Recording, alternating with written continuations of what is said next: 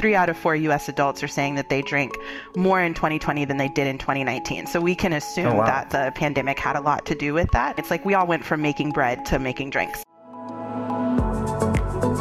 Welcome to NPS I Love You, a podcast powered by Catalyst. I'm your host, Ben Wynn, and this show is all about awesome people, ideas, and stories, all with a customer success twist.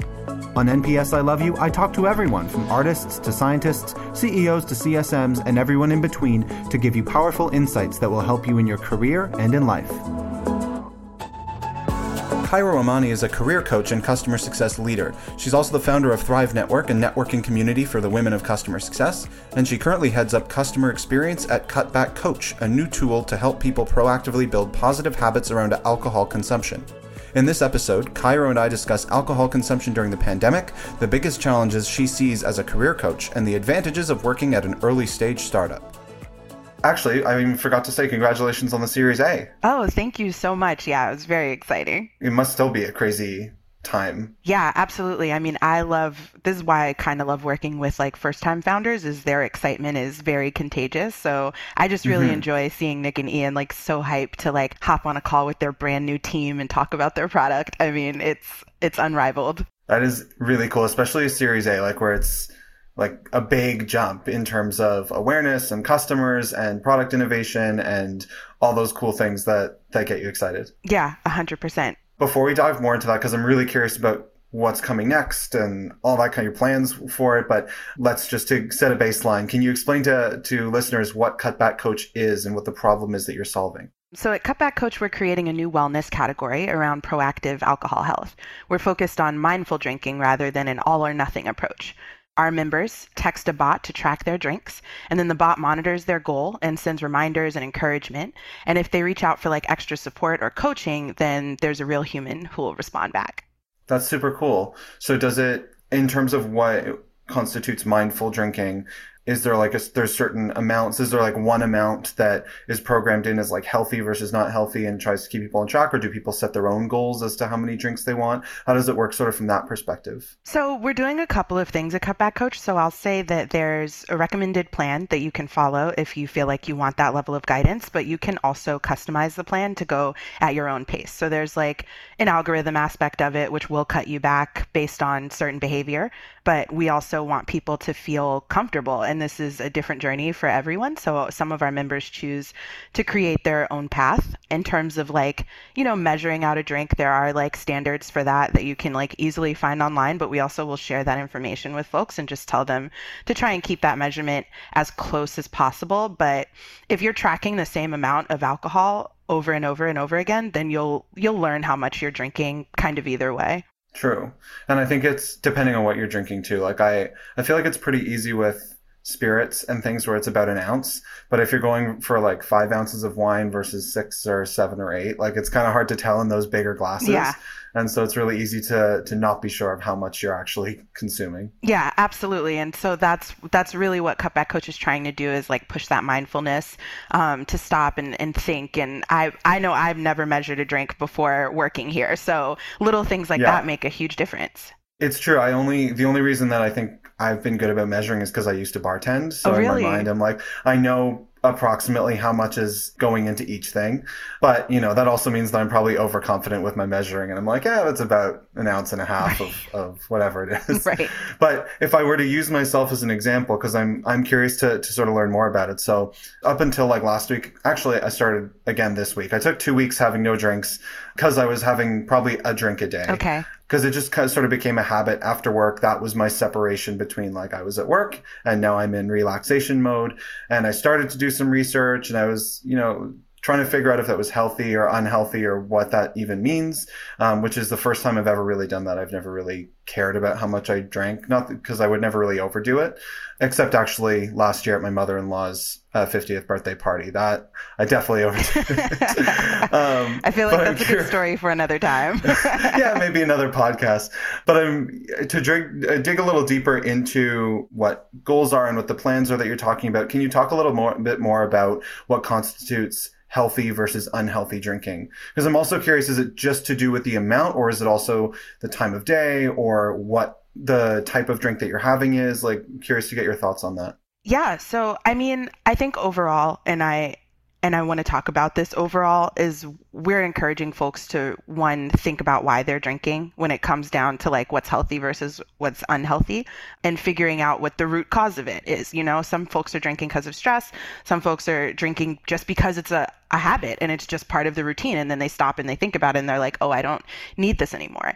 The other thing that I think, you know, we're encouraging folks to do at Cutback Coach is to pay attention to how they feel. So it's like if you wake up the next morning and you're okay, both emotionally and physically, chances are you didn't pass your personal limit, like you had a good night. But if you wake up hungover or you're feeling a large sense of regret, then there's a good chance that it might be time to make change. And so I'll say, like, using myself as an example, I definitely drank more during quarantine than I've ever have. And 3 out of 4 US adults are saying that they drank more in 2020 than they did in 2019. So we can assume that the pandemic had a lot to do with that.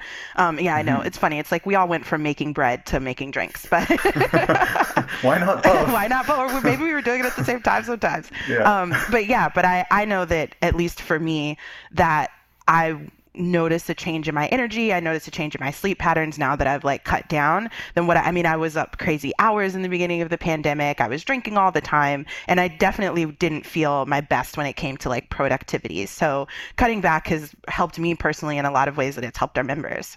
That's a great point and crazy stat. So the timing seems almost coincidental, right? Because of the increase in consumption during COVID. Did Cutback Coach launch during COVID or before the pandemic? It did. Nick Allen and Ian Anderson launched in January of 2020. So right before it hit. Kind of serendipitous. Yeah, amazing timing. And if people are interested in getting access, downloading it, can you tell us a bit about what's the cost, what's the process around getting access, all that kind of stuff? Yeah, absolutely. So we have a range of plans. So you can do monthly, quarterly, and yearly. And there's a free trial that lasts 15 days. So if you want to go to cutbackcoach.com, you can go ahead and sign up for the free trial and pick your plan, and also just get a chance to look at all the features before you buy. Very cool. Something that I thought was interesting too is a lot of people were also using us for dry January.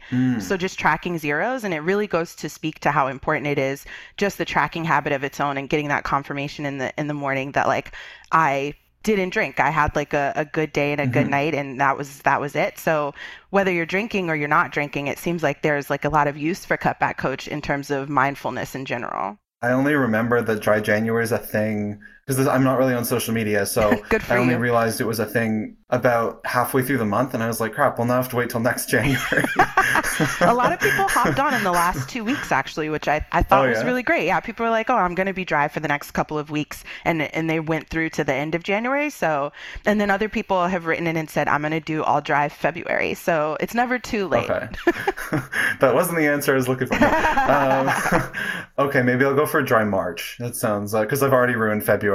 I'm a purist, so if I'm doing it, it needs to be from the first of the month to the last of the month, and that's it. Yeah, absolutely. I know you're still pretty early on, but are there plans, or does it currently support substances beyond alcohol? Like in Canada, cannabis is completely legal and I think consumed by probably 50% of the country. So is that something that is also currently supported or planning to be supported? We get that question a lot. We're solely focused on drinking, but we encourage folks to use us in conjunction with other wellness apps. So people use us while they count their calories with Noom and things like that, or count their steps on their Apple Watch. So we're a great supplement to a healthy lifestyle. Very cool. Speaking of making healthier choices, obviously your career, what you're doing every day has a huge impact on the choices that you make when it comes to food or alcohol or cannabis or anything like that.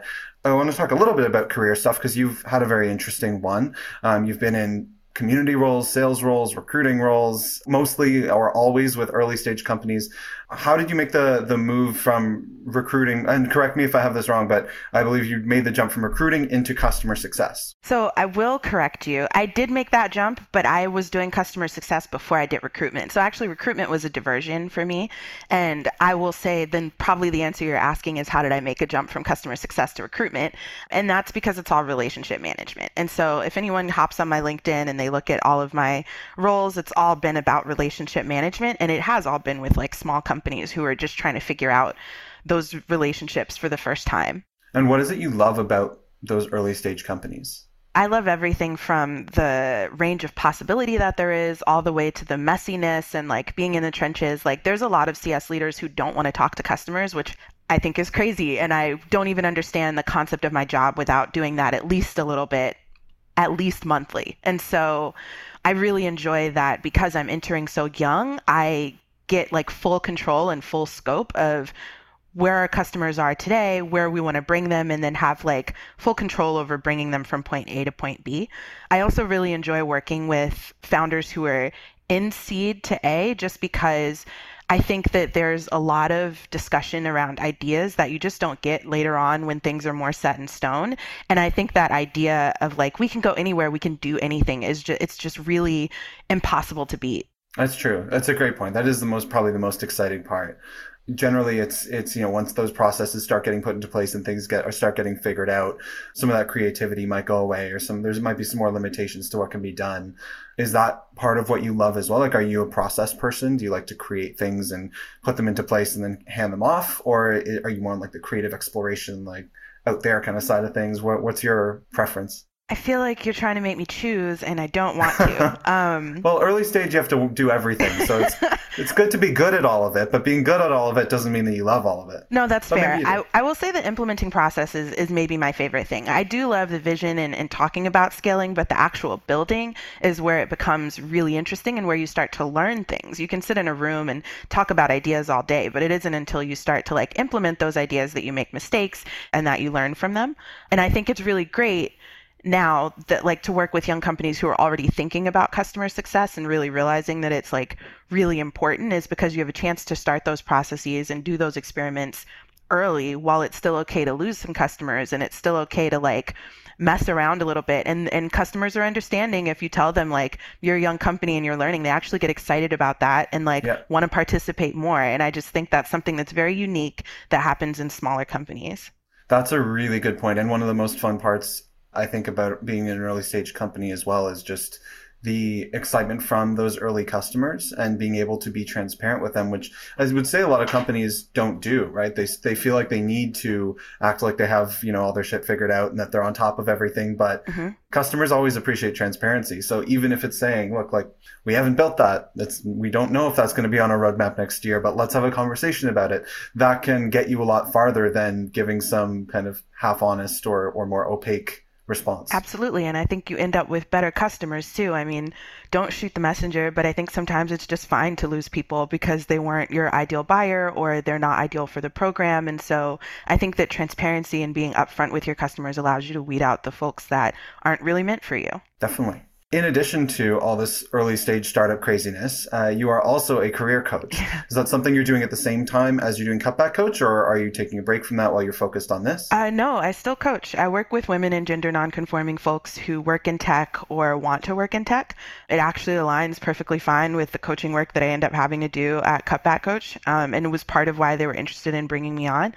It's a great I will call it a hobby because I really enjoy the startup environment. And if I can pull people into like making a mark in these small companies and watching them grow, I feel like everyone should do it at least once. And it's great for your career to get that kind of experience if you really have it in you. I also am a strong believer diversity in tech. And I think that I look to make opportunities or teach folks how to take those opportunities for themselves. So I really value that work that I do on the side. Yeah, that's fantastic work. And it's something where the simple reason that they're not involved in tech is because they haven't been exposed to it. And it seems like a foreign entity that, if I don't know how to code or I don't understand what an API is or anything like that, then I can never get involved. But it's really, it's quite simple. And a lot of us just sort of stumbled into it. Yep. And I love that, just kind of going out there to recruit more people into the cult, so to speak. Yeah. And a lot of my clients, I will say over the past year, actually are looking to become CSMs. And so awesome. I think customer success is a great like gateway into tech. And I think because it's learnable and you don't have to go out and go to a boot camp or anything, you just have to be good with people and a curious person and you're off to a good start. Absolutely. Send those people to our coaching program, Catalyst, the Catalyst Coaching Corner. Absolutely. It's free and it's great, gets people into CSM roles. And if people wanted to look into your coaching to potentially engage you, where should they find you? They can go to Cairo-Amani.com or you can easily Google me. Awesome. Spam you on LinkedIn. Yeah. What is the top challenge people who hire you usually come to you with? Definitely confidence issues. I mean, society is not designed for women or genderqueer folks to feel good about ourselves. So it's really hard to like walk into a room with the confidence of a white male, if you're not a white male. And a lot of my coaching revolves around owning that confidence for yourself. Like people are out here lying and bragging about themselves in job interviews and getting things that they don't necessarily deserve, while there are other folks who are working 10 times as hard, specifically Black women, and getting nowhere. So I think that like confidence is the first step in that, of really being able to tell your story, of really pinpointing who you are and what it is you bring to the table, and talking about that in a way that's like enticing. I think we often walk into interviews feeling like, I need this job, like I'm the subservient person in this. And no, it's a business transaction. You're equals. And so they want you and they want to fill the space as much as you want a job. So you're an investment, and you're also like a sales rep selling yourself. And I think a lot of my clients need to detach that emotional aspect of looking for a job and that emotional aspect of the interview, and just think of it more as a business transaction and a puzzle to be solved. Yeah, a lot of great points there. I think, one of the first ones that just came to mind, and you probably know this stat better than I do, so forgive me if I get the number wrong, but it was something like, I can't remember the number, but men were much more likely to apply to a job that they didn't quite qualify for. They were maybe like 70% or 80% of the way there. And they're just like, yeah, but I can do it. So they like go out of reach. And then women were like 120% qualified for the jobs that they were applying for. So they wanted to make sure they were more than qualified to do everything that was listed in the job description. Obviously that's a very broad stat and not applicable to everyone, but that was just something that came to mind that I think is one of the reasons why there's still such a disparity in leadership roles and in salaries and compensation and things like that. Absolutely. The confidence in interviews thing I think is really important. And I see it too. I mean, it's just with young people in general as well. Like people that are early in their career. I think it's a learning that maybe we've gotten better at in tech. At least I like to be optimistic. So I'm hoping we've gotten better at in tech, of that understanding that it's a two-way interview. The candidate is interviewing the company as much as the company is interviewing the candidate. And you should be wanting to walk away from a job opportunity that's not a good fit, even if they want to hire you, and vice versa. And I think that understanding makes a huge difference, but it's a hard learning to make, and it's not something that companies have any interest in teaching you. So it's kind of got to come through like tribal knowledge and dissemination through the community. Yeah, absolutely. And I saw you speaking on careers as well. So I know that you definitely know your stuff. I mean, I love to talk to people. I'm the same as you, and I love to hear what different people have to say and how different people have navigated their careers. And so I think it's just important that we get that information out there because it's better for everyone. If people know their worth and are good at communicating their worth, then it's a win-win situation. The company does better, the person's happier, they stay longer, the culture's better. There's endless, positive aspects to that. I agree. So continuing sort of along the line of career growth and development and how we can help people do better in their careers, what is the most common mistake that you see people making? I mean, I think it goes back to this underestimating yourself. I mean, so much of it comes down to like not taking an opportunity because you don't think that you can do it, or not introducing an idea because you don't think that it's good, or you don't think someone else will think it's good. And so I think that like we let fear and a lack of confidence hold us back from really gaining careers that we want. The other thing that I love to do is just point out that it's fine to career hop. I've done it a lot. I think it matters. I mean, I'm a little purposeful because I am trying to work with small companies and then leave them at a certain point when they don't need me anymore. But I also like to explore. Like I needed to prove to myself that recruitment wasn't for me, but I needed to try it first. And I have preferred to work for companies that valued the diversity of my experience instead of ones that it made them anxious. And those have been the better conversations. And so I would say, the takeaway from that is target the right companies. Don't set yourself up for failure. You'll walk away thinking you're an awful candidate when really it's like, who's the right fit for your brand and like who you are. And branding yourself is really the main thing that I work with clients on. And it's probably like the first stepping stone of really building a career that's valuable to you. Yes, 1,000 times yes. It occurred to me, you're like the Mary Poppins of startups. You show up when they're most needed, and then once they're ready for the next stage, you just float off into the sunset. I love that, Ben. that can. I'm keeping it. Yeah, go for it. It's all yours. I'm gonna brand it. But I agree, and it's helping people develop that personal brand and figure out kind of what their work identity is. is such an important step. And so it's fantastic to hear that you're helping people with that. We've talked about sort of why you prefer sort of small early stage companies. Do you not fantasize sometimes around like, oh, imagine having this like pile of budget I could pull from, or a team of like 12 minions I could, put on this project that I don't really want to do? Like, is that something that occurs to you, or are you always all in there? That's a good question. I always want more budget.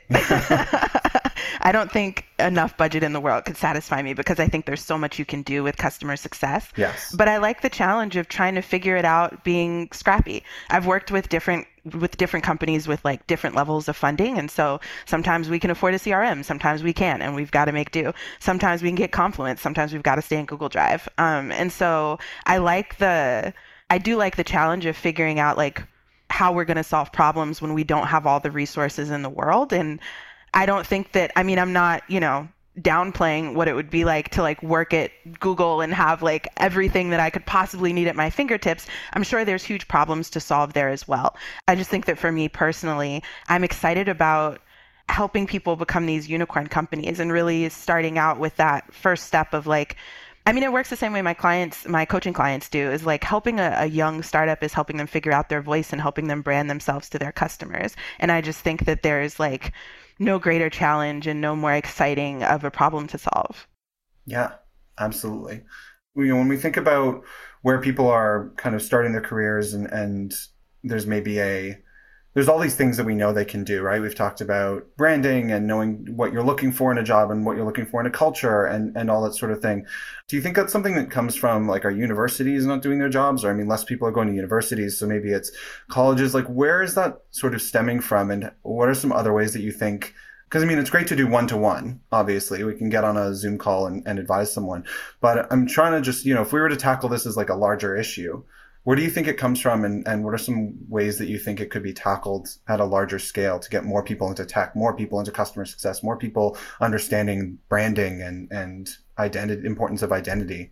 As far as like branding and figuring out your personal career, my college wasn't helpful with this, and a lot of my peers' colleges weren't helpful with this, because I think that the way we think about jobs is very outdated compared to how like tech works now. So like, I'll take a resume, for example. When I was growing up, not to date myself, it was really great to have an objective on your resume and this long paragraph that explained like who you were. And we were also putting our home addresses, because you were still going to get a letter delivered to you that told you if you got the job or not. Right. Now people are putting their addresses, but it doesn't matter. Only your email matters. And you don't necessarily need an objective. You can get away with a sentence that really defines like who you are, and have it be great, and send someone to your website. We're just in a completely different world than we were hiring. And I think it's not just tech companies. I think a lot of companies are kind of changing the way that they're looking at the hiring process. And I feel like educational institutions, but also like we as individuals have to just keep up. People are writing about this. If you're fresh out of college and you're thinking about like how to get a job, you have to do that research. Everyone's gonna hop on Google and like figure it out. So the information is out there. I think the biggest hurdle is just that there's been this drastic change of what people are really like looking for when they're looking for a candidate, and how to have these conversations. And we haven't caught up with that change yet. Definitely. Takes a while, especially larger institutions, to catch up to modern times. Yeah, exactly. Let's talk a little bit about relationship building, because that's something that has always interested me. Obviously, it's something being in customer success and community building is core to that.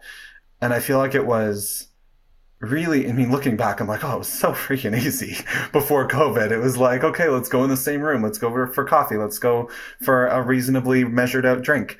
And, we can build a relationship. We can communicate face to face. COVID completely changed that. How have you felt that adaptation going from in-person to relationship building, full-time as your main job over Zoom? Well, thankfully at Cutback Coach, I don't feel that strain as much, because we have a very B2C function. And so I wouldn't be visiting these people anyway. But I will say that I was like, travel was a huge part of my previous role, and missing it was part of why I ended up falling out of love with it, because it is very hard to relationship build in certain environments when you can't really like visit someone and like sit down and talk with them. We're all zoomed out because we're on Zoom all the time. I noticed that my customers attention span was waning or they weren't showing up to meetings like they used to. It's definitely hard. And I won't say I have anything figured out, but I will say that my tips for anyone, I guess, who's struggling, and this is relevant to my previous role and also the work I'm doing at Cutback Coach, is to then focus on value delivered. And that's how you build your relationship. And if you can prove that you're still providing value in the middle of a pandemic, then you're going to get that feedback and you're going to get that interaction, even if it looks a little different. It's a great point. The value is always a good thing to come back to. And then if in terms of Cutback Coach, obviously there is an element of customer success for sure, but it's more at scale, right? It's more of a customer experience sort of play, and it's sort of a mixing of the two concepts. How are you currently measuring customer success with Cutback Coach? That's what we're thinking about literally right now. So I don't have answers for you, but I will say that me saying like, think about the value definitely came from the work I'm doing right now. So we know that ultimately, our customers come to us with different goals. Some folks want to save money. Some folks want to lose weight. Some folks want to cut back for the just general health and wellness. They come with us with different levels of concern over their drinking. Everyone has a different path. And I'll say that what we're looking at right now is how can we personalize all those paths and make sure that people feel like they're getting the proper amount of attention throughout their whole journey with us for their year subscription. That makes sense. And there's definitely a lot of value hitting those metrics and then being able to report on those. Is there a plan to integrate with Fitbit or something like that? I could see that as sort of a future state. We will be coming to your Apple Watch soon. Ooh, exciting. So it's gonna be very exciting because we do want people to normalize tracking their drinks like they normalize tracking steps or counting calories. So it's the perfect fit. I always found counting calories so difficult because I started doing it to the point where multiple times I was researching, I can't even remember what it was, but it's in development. They have like a molecular, I don't even know what it was. It was something where basically it was like you could shine a light at like not a light, I guess it was I'm the least scientific person ever. Something that would tell you basically the makeup of whatever of your food was or the item was or whatever. But it's like not in consumer production, but there is a thing like that exists that someone listening to will think I'm an idiot because I have no idea what I'm talking about. But it's so hard to assess the amount and the portions and this and that. And I feel like, at least for me, if I'm tracking something, I want to be crazy precise about it. And if I think that something is incorrect, then I'm tempted to throw it out altogether. So I think 3 separate times I've tried like really being diligent about logging food. And then I'll do it for like a month or 2. And then I'll eat somewhere that doesn't have, they haven't listed their nutritional information in MyFitnessPal. Or I'll make something and I'm like, I don't know what the fuck is in this. So, it's just like there. And then I'm like, all right, well, I missed a day. So screw it. Is it easier with alcohol in terms of measuring and knowing kind of what the calories and money saved and that sort of stuff is? I think we're lucky because the U.S. does have a standard for a drink. So we know like a glass of wine is 5 ounces. We know, 12-ounce beers. The average for that is usually 5% alcohol. A shot's 1.5 ounces. And we can like measure that way. So I do think that compared to measuring food, measuring a drink is much easier. And the way that, I suggest people track is like you just do it at first sip to get into the habit. And then that also allows Cutback Coach's product to like keep up with you and like remind you like, hey, this is your target, this is where you are, great job for slowing down, or here's some advice to slow down. So as long as you do it alongside the bot, then you have the opportunity to hit your goal. Interesting.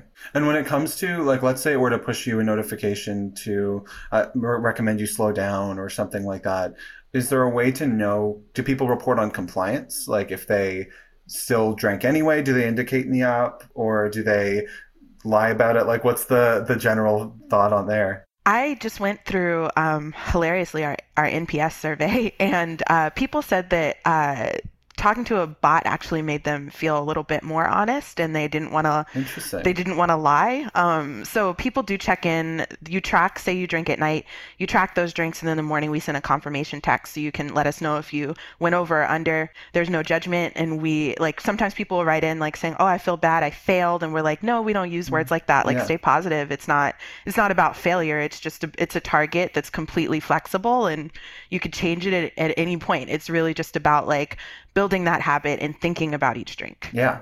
It's just being in the gym every day, even if you're not running that far. Right, exactly. Of course, our gym is closed, so I really need to be counting my calories. Today I had a brownie, a clementine, and a coffee for breakfast, so I don't know what's going on. See how you feel? You need to be honest with me. Yeah, it's true. Right? I mean, it's COVID, it's pandemic, so that's my excuse for everything now. I don't know how long that'll last. If it makes you feel any better, I'm like 90% made of carbs if we're going to talk about diet. Fair enough.